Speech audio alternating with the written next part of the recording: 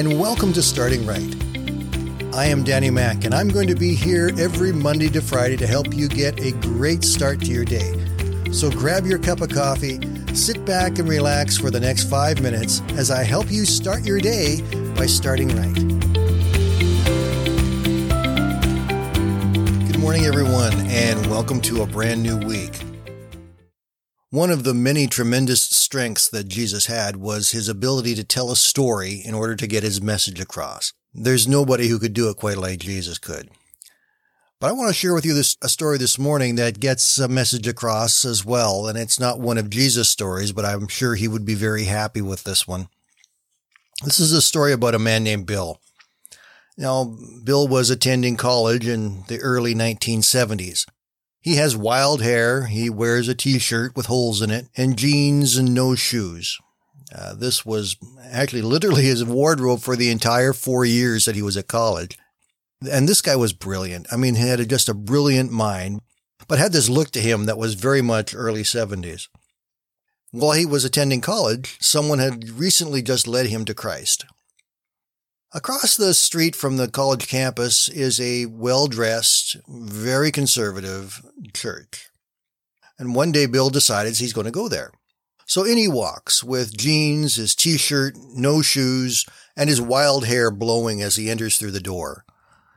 The service had already begun, and so Bill, he starts down the aisle trying to find a seat. The church is a very popular one, and it's very packed, and he can't find a seat anywhere. As he walks down the center aisle, he sees what he thinks is a spot up towards the front, but by the time he gets there, that spot seems to have disappeared, and the people seem to have spread out a little bit more for some reason.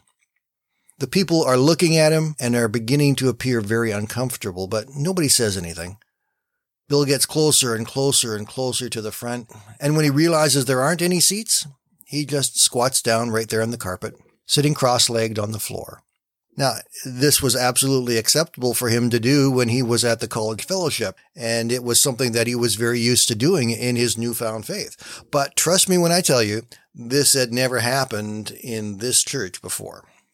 By now, everybody who was watching him was really uptight, and there was tension in the air so thick you could cut it with a knife. The minister is sitting in his high-backed chair on the platform, is watching all of this, and is about to get up and say something when he sees from the back of the church one of the elders, Mr. Edwards, beginning to slowly make his way down towards Bill. Mr. Edwards is in his 80s. He has silver gray hair, what there is left of it. He's a very godly man, very elegant, very dignified, very courtly, one of the true elder statesmen of the church. He walks with a cane, and as he's walking towards the boy, everyone is saying to themselves, this is going to be awkward, but can't blame Mr. Edwards for doing what he's got to do. It takes a long time for Mr. Edwards to get down to the boy. Every eye in the church, including the pastors, is watching him as he goes down. There was silence. And now this elderly man comes up to where Bill is.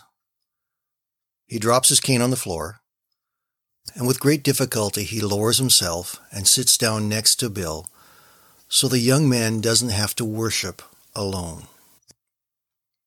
Have you ever had one of those moments that takes you by surprise and then it both rebukes you and lifts you up at the same time? When the minister has regained his self-control, he stands up and goes to the pulpit and says, "What I'm about to preach today you will not remember, but what you have just seen you will never forget. Be careful how you live. You may be the only Bible that some people will ever read." I was so struck by that story, and it made me ask myself the question, what are people reading about my life?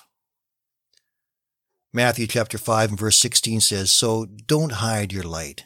Let it shine brightly before others, so that the commendable things you do will shine as light upon them, and then they will give their praise to our Father in heaven." Let's be shiners of our light. Let us be the book that people read and see the glory and reality of God's love and care within us. Let us be the kind of people who others will look at and say, there's something in that person's life that I want to be like. You and I can have that. The enemy will try to knock us down and beat us up and tell us that we fail. but God will always tell us He loves us, and He's always ready to shine through us. So let's let our light shine today, my friends. I hope you have a wonderful day. We'll talk to you again tomorrow.